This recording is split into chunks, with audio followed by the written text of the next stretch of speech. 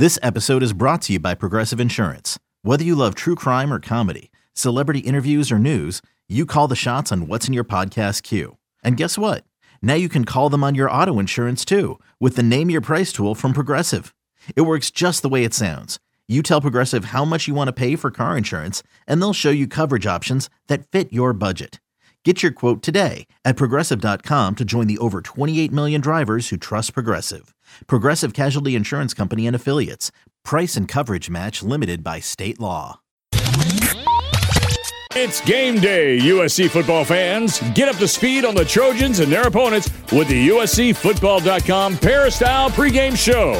Hosts Ryan Abraham, Shotgun Spradling, and Keely Ure break down the game from all angles with the in-depth analysis, interviews from the practice field, and expert insights from media members covering the opposition. Let's jump right in and kick things off with USCFootball.com publisher Ryan Abraham. Hello, Trojan fans. Welcome to the USCFootball.com Peristyle pregame show at USCFootball.com. We cover the Trojans 24 hours a day, 365 days a year with reports, analysis, interviews, podcasts, photos, videos, and lots more. Make sure you check out the site for wall-to-wall USC coverage. The Peristyle pregame show is proudly sponsored by Trader Joe's. Stop by your neighborhood Trader Joe's for all your tailgating needs like canned wine, elote spiced corn chips, and yes, even hummus. We aren't afraid of interesting food at a tailgate party. All right, let's bring in Keely and Shotgun and give out our awards from the Washington game. Well, first up, starting on offense, have to give it to running back Stephen Carr. He broke off for a 60-yard run. That's the Stephen Carr we know and have seen before in his freshman year. He had 94 yards on 7 carries. Overall, I would say like a 1B if you want to give awards. USC's running backs, 212 yards on 33 carries. They showed some life, some bursts against UW. We'll see if they can carry it over into Notre Dame. A group that was kind of a big question mark going into the game is our defensive award. We're going to give it to the secondary as a whole. You had a guy with like Talanoa Hufanga and Elijah Griffin out. Who's going to step up, make some plays? All of the guys did. You know, you saw Isaac Taylor-Stewart, really make some nice plays. You saw Greg Johnson and Chase Williams. That whole group played much better than anticipated going in. Thought it might be a weakness. Instead, it was a strength. They held Jacob Eason in check for the most part. Yeah, that's a little cheating, Shotgun. I'm going to let it slide because Jacob Eason did only throw for 180 yards, and it was a decimated secondary. They played really well. Another guy who played well, our defensive, this is our lineman award, but it's been the defensive lineman 3 times. It's been Jay Tufele. He's got a sack, 2 tackles for loss. He won it against Utah. He won it against BYU. We're going to give it to him again against Washington. Absolute beast in the middle of that line. Not only did he take up blockers, but he actually gets out there and makes plays. So Jay Tufele doing a great job for USC in that front 4. Now for our special teams award, we have to give it to the punter, Ben Griffiths. He's been up and down the season. That was kind of indicative in the UW game. His first punt was his worst of the season, but he bounced back, got back on his feet. He had a 54-yard punt and got his average up to 41 yards. So he's working on it. He's getting better. We've seen some good punts in practice, and hopefully that transfers over into games. We're starting to see a little of that Ben Griffiths we saw in practice and fall camp. So we'll see if he can keep that going. They're going to need him against Notre Dame. Lighting the torch, our award for best play of the game. We're going to combine a couple, and it's going to go to true freshman Max Williams, who had a hamstring injury, obviously had that knee surgery last year, gets his first start in place of Greg Johnson, who missed the first quarter by violation of team rules. We saw Max Williams get in there and get a sack of Jacob Eason, then force a fumble down near the goal line that Washington did jump on for a touchdown, but it was a great play by Max Williams. So getting his first start out there, we hadn't seen him in a USC uniform in game action, and he really made an impact playing those first 15 minutes for USC. And don't be surprised you see him continue to get a little bit more action. He's a guy that the coaches really like. Let's look at something the coaches don't like and something we didn't really like, the head scratcher. Keely talked about how well the run game was working. Why did you not go to the run a little bit earlier? Washington was showing a lot of 5-men box in the box, giving you a look that says, run the ball, run the ball. Instead, 9 of the first 13 plays were dropbacks, including a sack that set up Washington with great field position and an interception. They had 31 total yards in those 13 plays.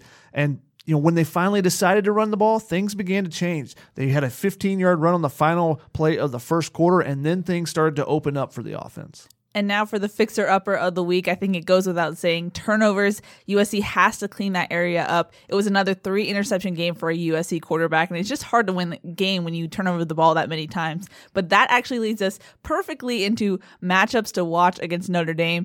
Turnovers are going to be key in this game. Notre Dame is actually one of the best in the country in turnover margin, and USC is one of the worst. Ooh. The Irish are number 2 in the nation in turnover margin and are tied for third with 14 turnovers forced.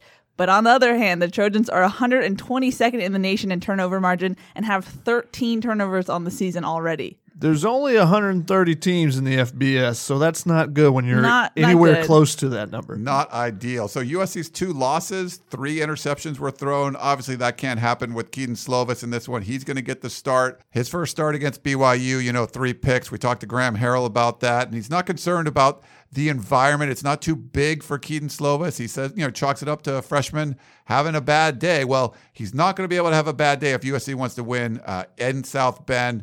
Keaton Slovis versus that Notre Dame crowd. We didn't hear any crowd noise pumped in this week during practice, but you're going to hear it in Notre Dame Stadium. Will Keaton Slovis be able to step up and zone that noise out, be able to just go out there and play ball and get the calls right and everything? We'll see with Keaton Slovis, but it's going to be tough with that really rowdy Notre Dame crowd. And that kind of leads us into our last matchup, the communication on the offensive line. Can the offensive tackles hear what is going on in the interior? Are they going to get all the calls right? Because our last matchup to look at is those tackles. Austin Jackson on one side, Drew Richmond on the other, facing off against some senior defensive ends, some talented guys in Notre Dame. Julian Okwara has 4 sacks already. Khalid Kareem has 2.5 sacks. They also have 2 more senior defensive ends. And Austin Jackson told me, he said, those guys have some advanced pass rush techniques that if they get in those 3rd and long situations, you get a false start or something that backs you up, a holding call, that's when you're going to see those come out. That's going to be a big matchup. Can they keep Keaton Slovis clean in the pocket? If they can, that gives you time to attack the secondary,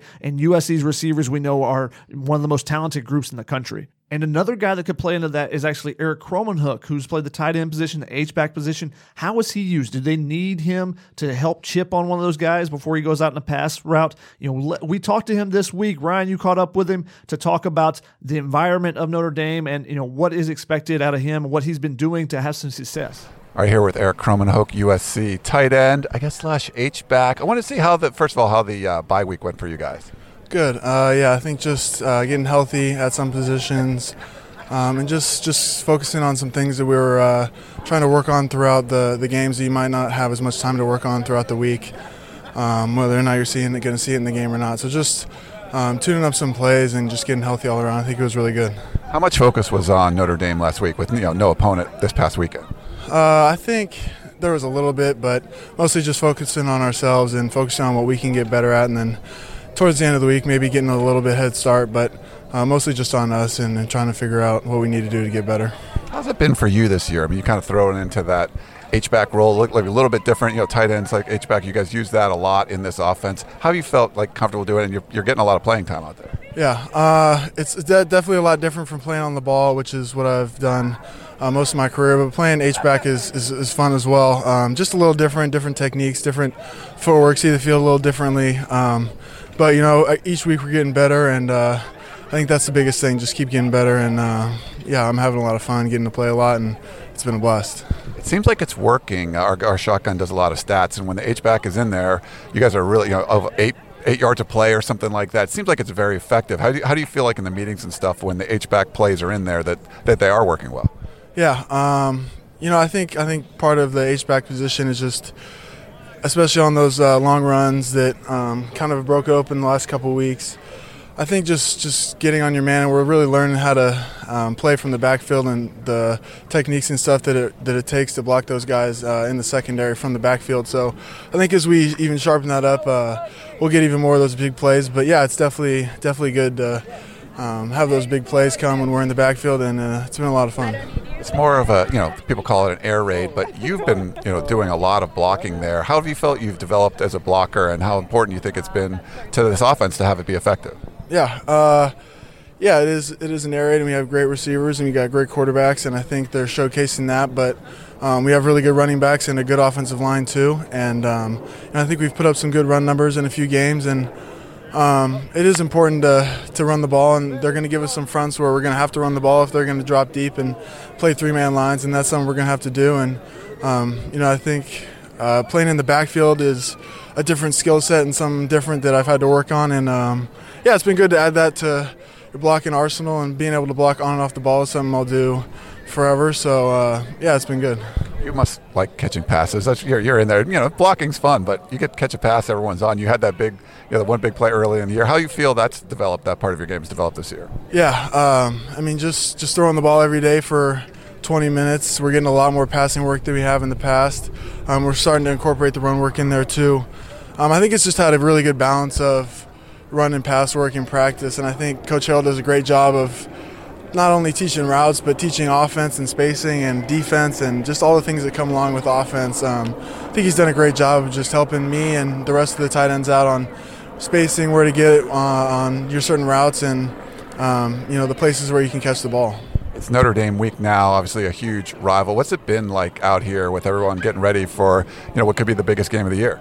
Yeah, I think with a week kind of to get healthy, these last two practices have been really good.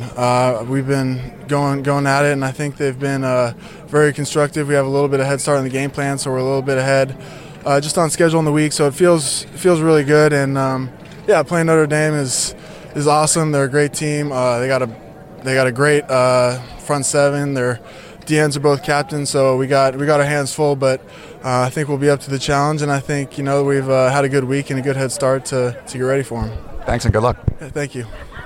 USC's tight end struggled in 2018 a lot with blocking, and Eric Kromenhoek, for his part, has really stepped up his game this season, which is a positive for USC, just given how much they use that H-back and how much they need them to block up front.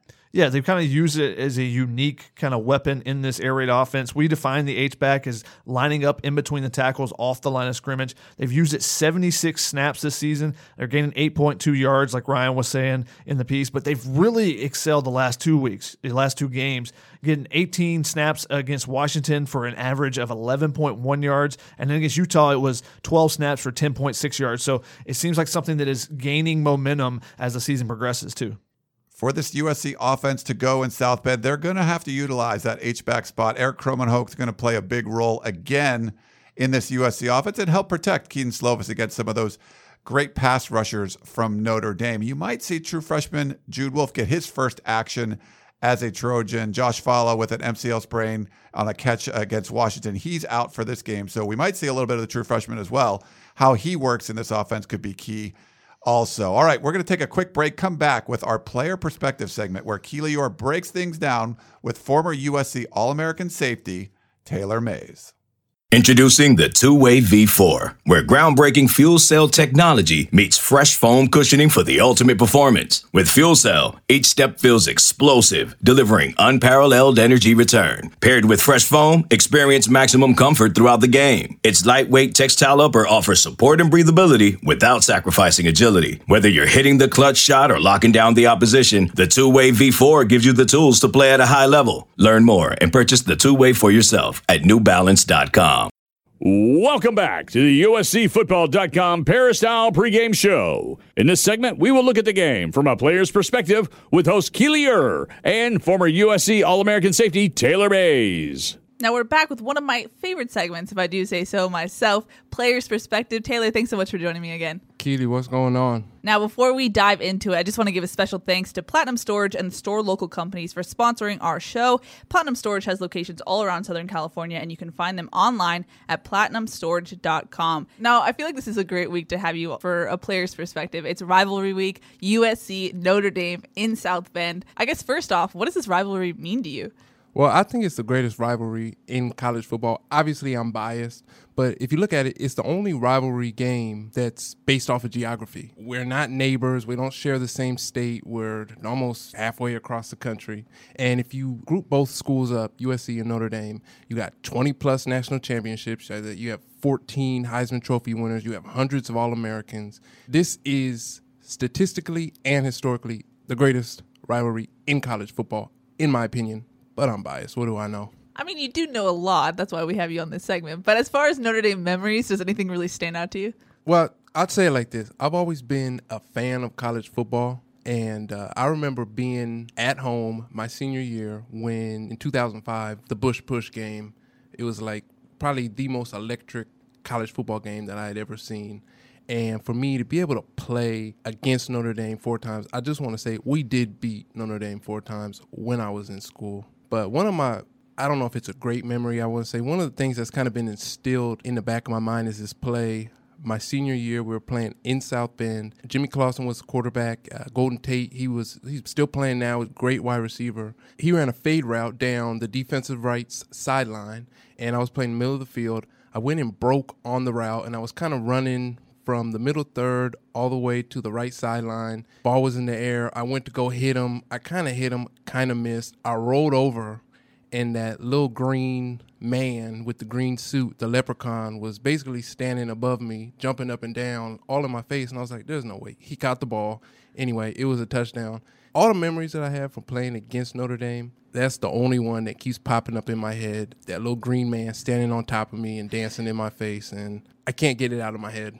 But even though you guys won 4 times, that's the memory that really sticks out to you. Yeah, it's tough. You know, we won 4 times. Like I said, it's the greatest rivalry in college football. I know it doesn't right now get the same attention that Alabama, Auburn, some of these other rivalries have. But if you look at the stats of it, it's the greatest rivalry. But I guess in that sense, what does it mean to you to see this rivalry not be as strong, I guess, right now as it was maybe in your playing days?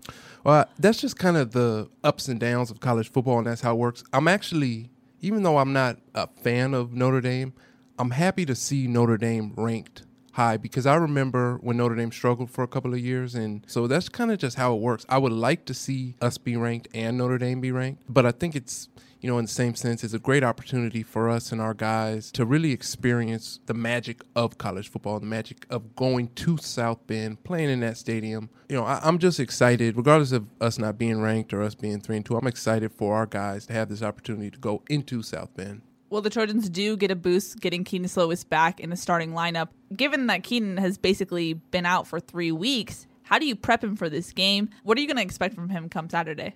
Well, the hard part about Kedon right now is that we don't have a baseline for how good he is as a quarterback.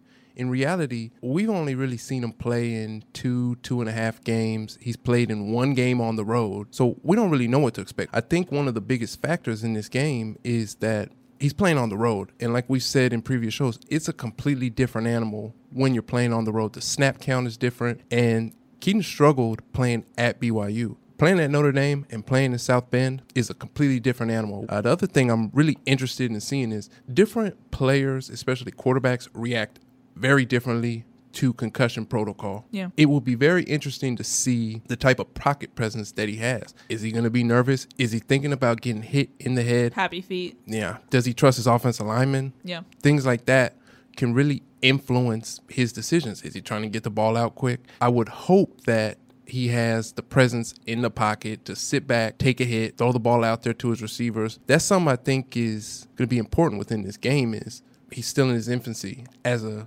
quarterback for USC, but coming off of this concussion, where is he at mentally? And like you said, he hasn't really practiced. He's kind of got to get the speed of the defense back and the speed of the offense.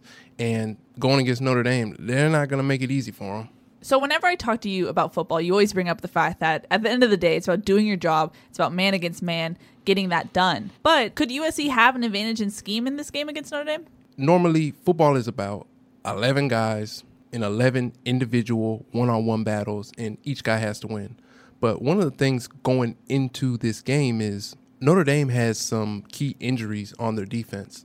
They lost a corner, Sean Crawford, and he was actually playing a lot of nickel for them. And for us, with our air raid offense, one of the things that we have to do is be able to match up our slot receivers on whoever they put in a nickel. Last week, they used their leading tackler, Jeremiah Owosu, in the nickel. In reality, he's just a linebacker. He's pretty athletic, but at the same time, he's a linebacker. We have to exploit that opportunity. It's hard for starting nickels to cover in the slot because you're trying to trail a guy and your margin for error is a couple of inches. If we get a linebacker in the slot against one of our slot wide receivers, that is a matchup that we have to win. And we have to let our workhorses win the game for us. I think we have the number 26th ranked passing offense in the country. So that's something to be proud about. But for us to stay in this game, we have to exploit their hurt secondary. Now, USC not only gets Keaton Slovis back, but they also get a boost in the secondary. Looks like right now Talanoa Hufanga and Elijah Griffin will be good to go for Saturday. How much of a boost is that for USC's defense? We need Talanoa out there. He's one of my favorite players on the team. He's developing really into a leader for the entire defense and for the entire team. I think just for the morale of the rest of the players on the defense, we need him out there.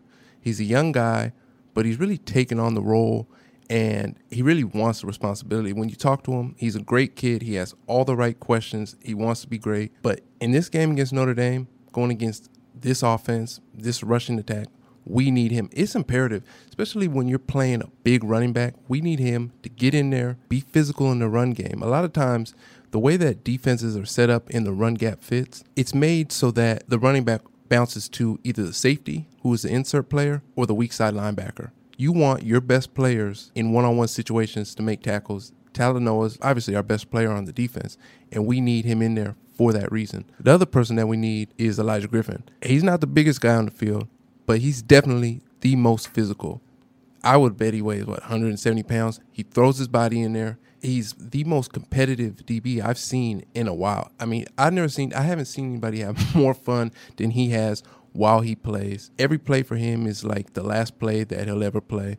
And we need his attitude, his intensity, his morale for this defense because, against UW, we looked flat. We didn't look too physical. These two guys could immediately change what we do on defense just with their presence, their attitude, and with the style of football that they play.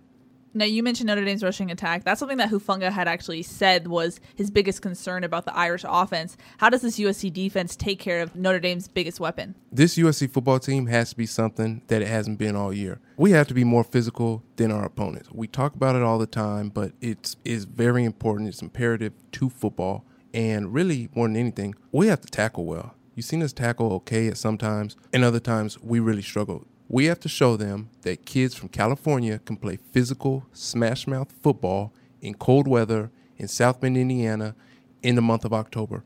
That's what this game's going to come down to. Talanoa hit the nail on the head with it because they're going to try and control us. They're going to try and control the line of scrimmage, control possession of the clock by running the football. They have a big running back, Tony Jones Jr. He's 6'2", 220 pounds.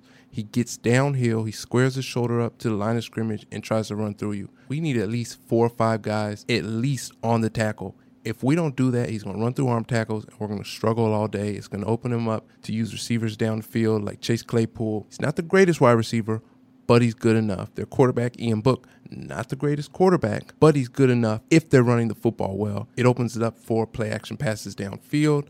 They can take shots downfield. They can run screen plays. We have to stop the run game. If we don't, we have no chance in this game.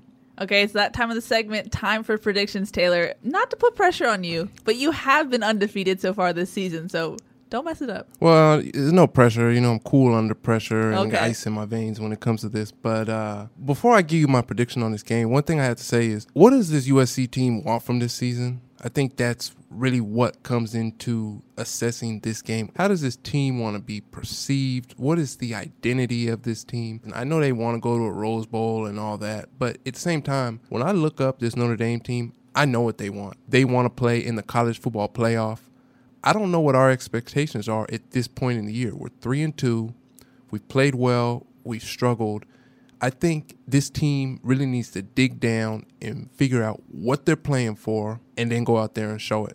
So to me, there's 2 USC teams right now, and I think this has been kind of the case over the last couple of years. We know physically that we match up against Notre Dame, but there's a mental aspect that we don't fully grasp right now, and it's really hindering us from being a great football team. With that being said, I have to say that I don't think we're going to get blown out. I think it'll be a lot like the Utah game. I think we'll come out, we'll match up with them, and if we do certain things, I think people will be very surprised. I think USC will win this football game. Wow. Yeah, I think USC will go toe-to-toe with Notre Dame. No, okay, there's a difference between going toe-to-toe and winning. I think we can win this football game. But what do you think is going to happen? You can think whatever. Yeah, I know. What do you think is going to happen? All right. It just depends on what team shows up for us. So what team do you think is going to show up? The wartime warrior USC team will show up on Saturday. So you're going for an upset. I'm going for an upset, but to me, I don't call it an upset because, hey, we're USC, and I think that's the mentality that our players on the team have to have. Now, I said I have no reason to doubt you. You are undefeated, so we'll see. You're putting that on the line this week. I'm putting a lot of that out there. You know, I gotta take a shot sometimes. I gotta show my loyalty to my school. Shoot your shot. I respect it. Alrighty, Taylor. Thanks so much for coming on. Hopefully, it's not an air ball shot. We shall see, but thanks for coming on. All right. We're going to take a quick break, but when we come back, we're going behind enemy lines, getting the full scoop about the Irish from someone who knows them well. Hello everyone, it's Micah Richards here. You might have seen me on CBS working on their Champions League coverage over the last couple of years. I wanted to tell you about an exciting new podcast that I've been working on. It's called The Rest is Football. It's me, alongside Gary Lineker and Alan Shearer, two absolute legends of the game. The show combines topical debate from the world of soccer along with outrageous tales from our careers. And I mean outrageous. Just search The Rest is Football wherever you get your podcasts. All the best from Big Meats. Welcome back to the USCFootball.com Peristyle pregame show. In this segment, host Ryan Abraham will go behind enemy lines and get insight on the game from USC's opponent's point of view. Before we get to our guests, I'd like to thank Trader Joe's for their sponsorship of the USCFootball.com Peristyle pregame show. The next time you visit the USC campus, check out Trader Joe's at the USC Village, where you'll find food and drink from the everyday to the oddly interesting, all at amazing prices. You can't miss the store. It's the Big Red Brick Building. All right, let's bring in our guest here on Behind Enemy Lines, Tim O'Malley. Follow him on Twitter at Tim O'Malley ND. He's a reporter and writer for IrishIllustrated.com here on the 24/7 Sports Network. We're going to preview USC and Notre Dame with Tim. Thanks for joining us, man. How are you doing? Hey, thanks, Brian. Good to be back. Let's start on the offensive side of the ball. No quarterback, controversy or no quarterback battle this year. I think it was the first time in a while for Brian Kelly. Ian Book, it seems like he's playing pretty well. What are some of his strengths and weaknesses? What have you seen from him so far this year? Yeah, it's been so long. Brian Kelly actually referenced it that there's no quarterback issue. Usually, coaches aren't going to bring that up like the media does. But I mean, aside from when Everett Golson got suspended, there's never been a year under Brian Kelly where there hasn't been some intrigue. Book, seriously, that is it. It's just because they had no chance at intrigue. But Book has had a good year. It's statistically great. It's been a lot of it was against New Mexico and Bowling Green for the gaudy stats. I thought he played well. I'm sure most people, if they see Notre Dame play this year, was against Georgia.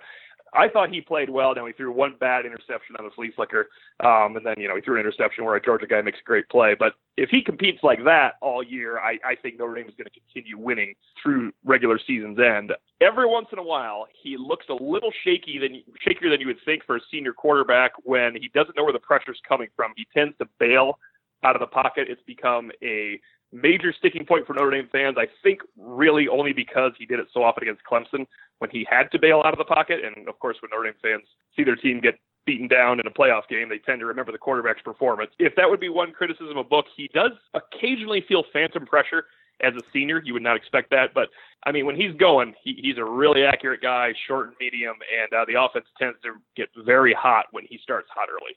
Yeah, Clemson defensive line, that wasn't phantom pressure. That was real pressure. No, there was nothing. That was real pressure. He wasn't going anywhere. If he stayed in the pocket, it would not have worked out either. So there was no. I gave him a pass on that one. I don't think that was all his fault. Yeah. So one of the weird stats is that Notre Dame doesn't actually run a whole lot of plays. I think it's like 62.4. But you're getting a lot of production, top 10 production on each play. It seems like it's a kind of a chunk play, explosive play kind of offense. Is that how you'd kind of characterize it?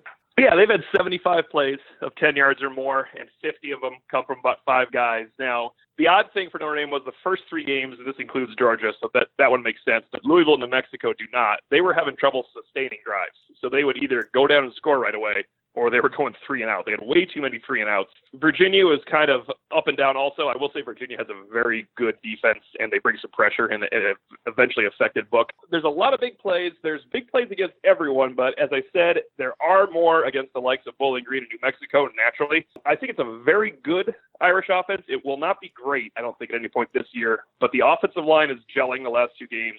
Getting Cole Kmet back for the Georgia game was big. They're going to get Jafar Armstrong back, their lead running back, this week.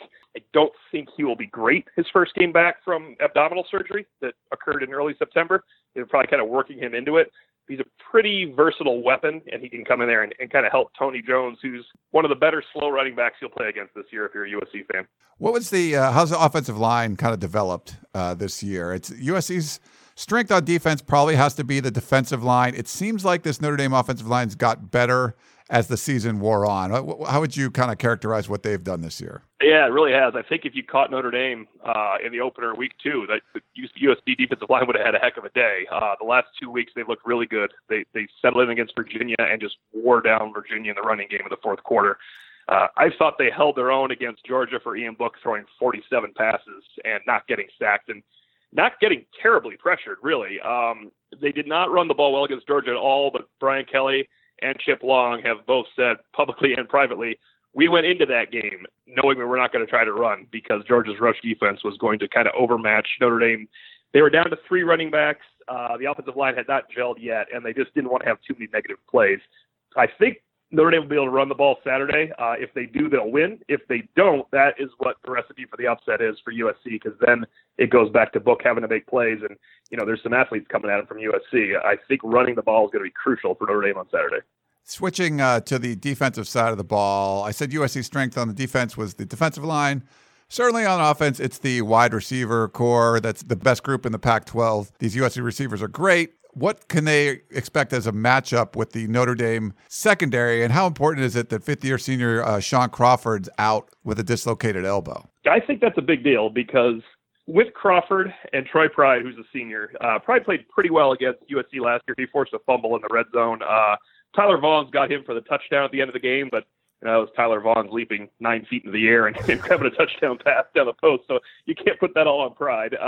With Pride and Crawford, they had 2 playmaking corners and a guy that's kind of coming on, Tariq Bracy, who's a kind of smallish sophomore. Now, Trojan fans could remember Bracy because Michael Pittman effectively benched Tariq Bracy for the Cotton Bowl just by how he tore him up at the Coliseum last year. He's obviously improved. He's a sophomore now, but he's a starter. The advantage USC's receivers have over the corners cannot be overstated. I will say that Notre Dame's safeties are among the best in the country in that they have 2 seniors that really know what they're doing, have been through it in Alohi Gilman and Jalen Elliott. They can both match up one-on-one. You don't want them one-on-one with USC's receivers, but they can really cover. And then the best player in the program in the future, and a very good player right now, is freshman safety Kyle Hamilton, who comes in the nickel. And I think Notre Dame's going to find a way to use the nickel quite a bit in this game because he is a phenomenal athlete. At least, and this is from multiple sources, 17 training camp interceptions for the true freshman. Whoa. He's got 2 already. And the odd thing is he's 6'4", 210. He looks like a string bean, but he's one of those guys that has a little bit of a screw loose and he hits like he's 230. So he is probably Notre Dame's best. He's one of Notre Dame's best athletes they've had since the Lou Holtz era. And he's kind of coming into his own, and this is going to be a big game for him because they will need him just to match up against the receivers out there. I wouldn't be surprised if there's a little bit of Kyle Hamilton doing some one-on-one because he's just that good of an athlete. What kind of coverages does this Notre Dame secondary play, or even the back 7? Because we've seen, especially when USC went on the road, when teams will drop 8 back into coverage a lot, or just kind of drop into some kind of zone and do what they can to take away USC's deep threats and take away the wide receivers, even the intermediate routes. It's really kind of confused the USC offense at times, and we saw the young quarterbacks throw a bunch of picks. We talked to Graham Harrell, the offensive coordinator. He says usually teams aren't going to do that if they don't do that, at some point in their packages. Is that kind of one of the packages that Notre Dame uses, and what's kind of the typical defense you'd see from this back 7? Yeah, they do. With Crawford, they had a dime they went to often. When I say nickel now, because they used to use a dime, which was 6 defensive backs, Crawford and Bracy, and Troy Pride, plus those 3 safeties. They brought in a redshirt freshman linebacker named Jack Lamb, and then they let the 4 guys loose up front and played zone behind him or man under and zone over the top. It is probably going to be a nickel now just because they don't have another defensive back to put in that they would trust. The Rover, he's a hybrid linebacker safety, but he's more of a linebacker, is Jeremiah Owusu-Koramoah. He started playing a little man-to-man last week. I think they were testing it out, and he did it very well, but it's Bowling Green. Brian Kelly's already said, look, man, he's not playing man-to-man against USC in the slot. Amon-Ra St. Brown. So there's going to be a lot of zone action there. he's another very good athlete. He was a lightly recruited player that signed with Notre Dame out of Virginia, and he flipped from Virginia. Actually, when Notre Dame had that bad season in 2016, he flipped near signing day, and he's proven to be a very good first-year starter here as a junior. So he's one of their better athletes as well. But, yeah, it's going to be – I think there'll be a lot of zone or man under and zone on top with they're just going to unleash the front four because they really like their pass rushing quartet when they're in the nickel and dime. They bring in 3 defensive ends and 1 defensive tackle. Yeah, Owusu Koromora, I think he's Notre Dame's leading tackler, if I'm not mistaken. And it seemed like his role did change a little bit, but you don't think it will be much different when they play USC? Yeah, I think he just gets more snaps because he would come out in the dime with the 6 DBs. Now he stays in the nickel. You won't see a dime. They don't have a dime. They don't trust their other quarterbacks. So there probably won't be a dime against USC. They definitely don't trust them against USC's receivers. So he'll be on the field a lot. I mean, he'll tackling is going to be important because if he is matched up in the slot, and even though you have help over the top, he's still going to play a little bit of one-on-one. So tackling will be key for him. He's a very good athlete, good tackler this year.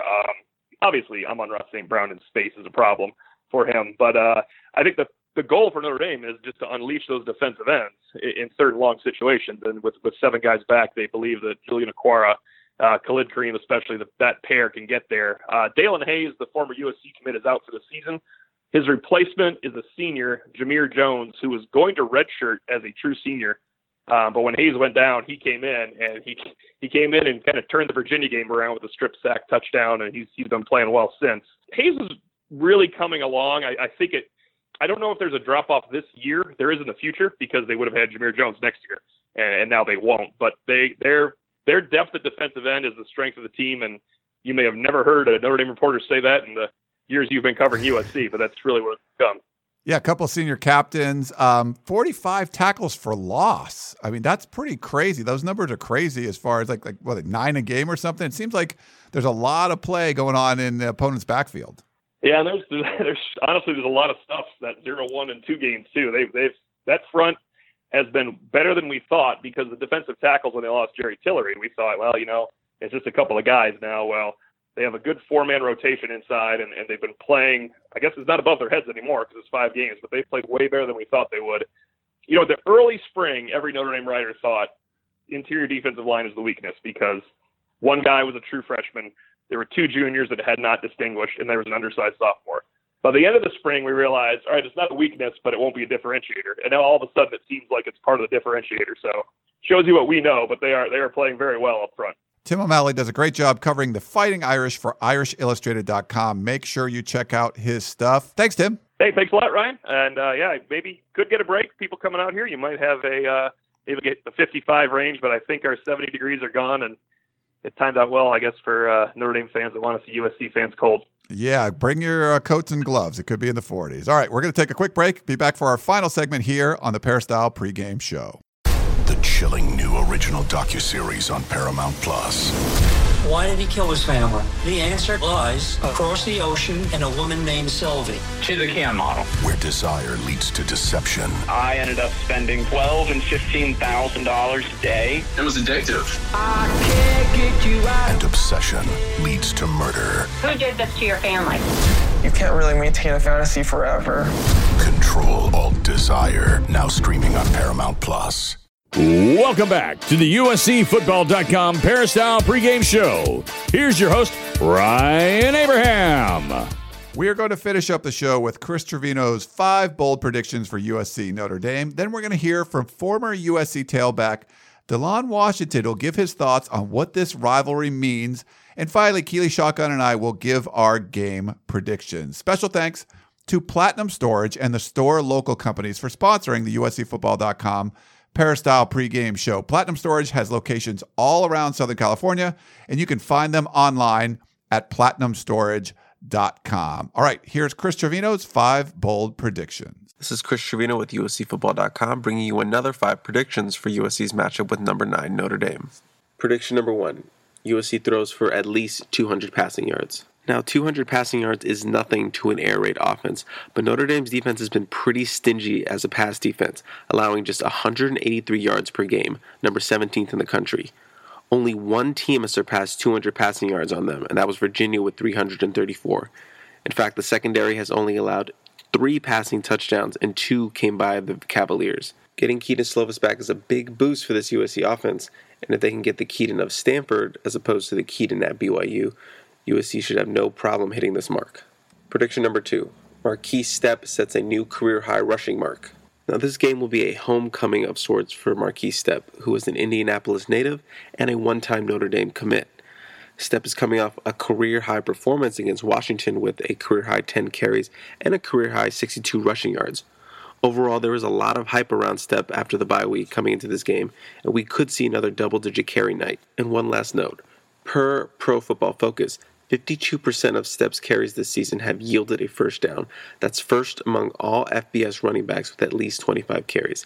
That's the type of production you need for a road upset like this. Prediction number 3. Freshman tight end Jude Wolfe records his first career reception. Assuming Josh Fowler and his MCL sprain don't make a miraculous recovery this weekend, USC is down to 2 scholarship tight ends, one being the freshman Jude Wolfe, who has not played in a game this season. Coming out of St. John Bosco, Wolfe was seen as a perfect blend of blocking and receiving, but the coaches have seen a big jump in his blocking since he arrived in the spring. Assuming the 2 tight end sets will be used a lot by USC this weekend, I think Wolfe can have an opportunity to snag his first catch, most likely on a short route. Also, him and Slovis were roommates in the spring, so there is some familiarity there. Prediction number 4. Senior defensive end Christian Rector breaks his sack drought. I was very high on Rector coming into the season. I even picked him to lead the Pac-12 in sacks in my season-long predictions. But 2019 has not started off right for the senior, with just 1 sack in 4 games. Now, to be fair, an ankle injury has sapped a lot of his ability, but a healthy Rector coming off the bye week is a big boost for USC's defense. I think it's time to bust that slump. In 2017, he recorded 2 tackles for a loss against the Irish, but was blanked in 2018. So this would be his first career sack against Notre Dame. And prediction number 5, there is a wide receiver fumble in this game. Now this matchup will feature 2 top 35 passing attacks, so I expect a lot of pass attempts on Saturday. Now either side can satisfy this prediction, but we know USC has struggled with turnovers while the Notre Dame defense is pretty good at forcing them. Notre Dame has recovered 8 fumbles this season, number 2 in the country.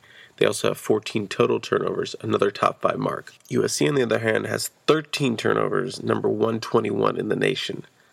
USC has also given away 4 fumbles and recovered 4 fumbles. Again, this is Chris Trevino with USCFootball.com, and those are my 5 predictions for USC versus Notre Dame.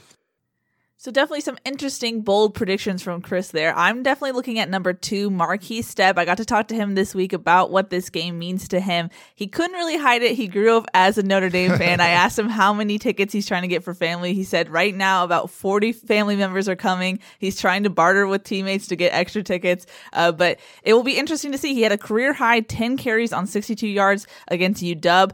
Clay Helton said this week that Vavae Malepeai, the normal starter, is still banged up with that knee injury that never really healed from fall camp. So you will see Stepp more in this game. And I don't know, maybe being home, having family looking at him, some magic might happen. So something I'm definitely going to look for on Saturday. It could be a big homecoming for him. And like Chris said, 52% of his carries have gone for either first downs or touchdowns. He can be a big play back for USC. And, 10 carries last week, that's his career high.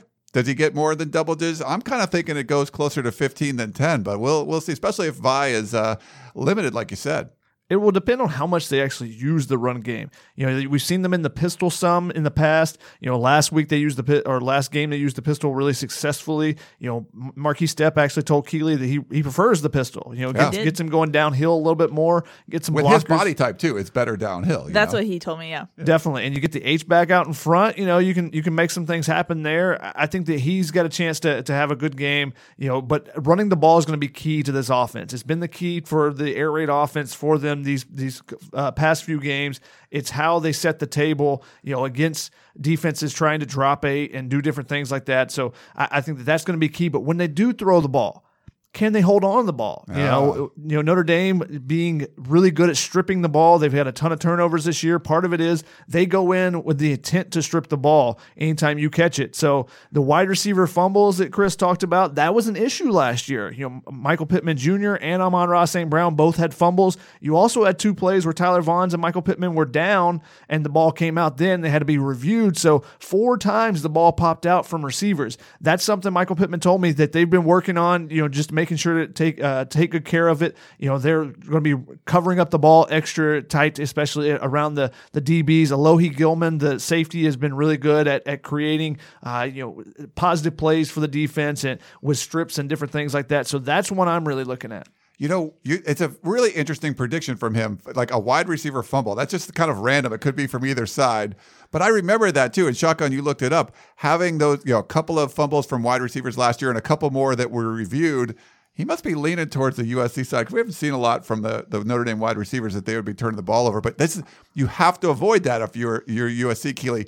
3 turnovers through the air with interceptions. You can't do that. But you can't have wide receivers, your best group on the team, fumbling the ball either. Now, to be fair, USC's wide receivers have taken care of the ball for the most part. Tyler Vaughns has only 1 fumble on this year for USC's receiving core, but USC has 13 straight games with at least 1 turnover, 29 total in that span. So USC definitely needs to take care of the ball going forward. Yeah, in 10 of those games, there were multiple turnover games for USC. And so far on the year, the Irish have only lost 2 fumbles. So I think Chris's prediction is leaning more towards the USC side. We will see. Sticking with the passing game, I do think USC is going to throw for more than 200 yards. Kedon Slovis, USC's wide receiver core, you know how good they are. Virginia did it against the Irish, but that's the only team Notre Dame has allowed to pass for more than 200 yards. Will Jude Wolfe get his first career reception? We haven't seen a ton out of that. I think they're going to use him quite a bit as a blocker, but maybe they sneak him out there and he catches a pass or something. So it'll be interesting to see, but this passing game, Shotgun, has to work. They have to get more than 200 yards. I just don't envision a way USC could win this game otherwise. And it's not like that Notre Dame's gone up against, some of the best offenses in the country. I mean, the only really good offense is Georgia, and they're known for what? Their run game. Jake Fromm's going to manage the game and not do too much. So I think that Notre Dame hasn't been challenged against a receiving core like USC's and an offense that wants to push the ball down the field, that wants to pass the ball more than it runs. So I think that one's going to be broken pretty easily.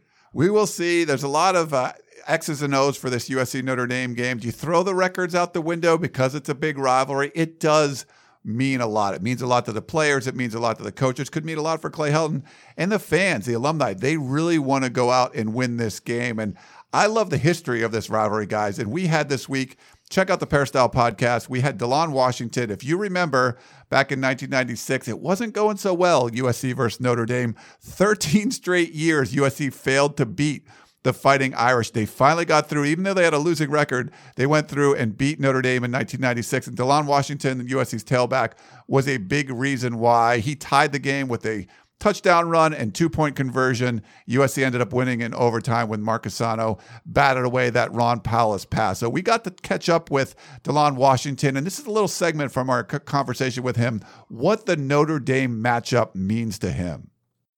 I came to USC for a reason. I came to USC because of the tradition that I learned over the time from my recruiting all the way until I graduated. Great tradition. We're family regardless of where we at. If we're in Texas, if we're in Florida, if we're in New York, you have SC family. Notre Dame. I have friends that play for Notre Dame, and you run into them guys and you like, you know what? We're still bashing your heads in. So it gives us a bragging right, not just only in LA, over the United States or over the seas. You get a chance to brag about SC beating Notre Dame. So keeping the streak going. Hopefully we can get it done.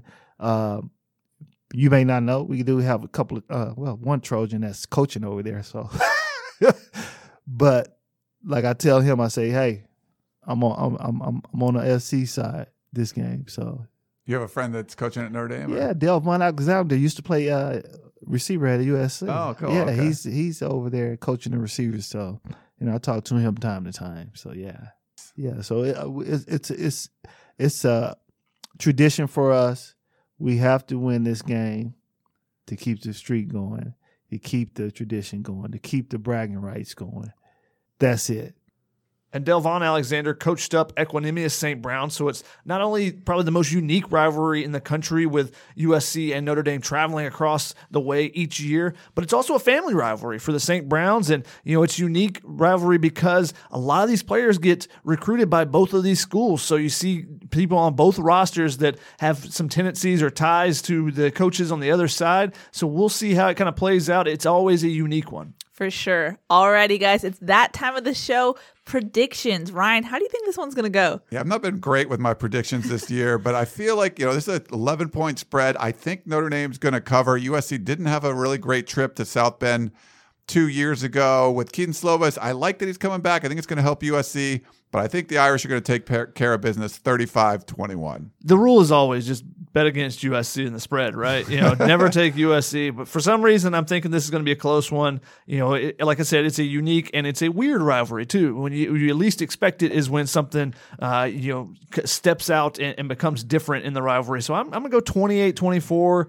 I think that Notre Dame still wins it, but I think it's going to be a tight one. So we'll see. I'm going to go more the 2017 Notre Dame USC route. Ooh. I know. I just think on the road, Keaton Slovis, inexperienced on the road. I'm going to go 49-21 Notre Dame. Wow, Keely with the blowout prediction. I'm sorry, guys. We will see. All right, well, thanks for hanging with us early on USC Game Day for Notre Dame Week. Thanks to our sponsors, Trader Joe's, Platinum Storage. Thanks to Keely, Shotgun, Chris Trevino, Tim O'Malley, and Taylor Mays. Make sure you check back on KABC Radio on Fridays at midnight for the Peristyle pregame show. Enjoy the game, and we'll talk to you next time.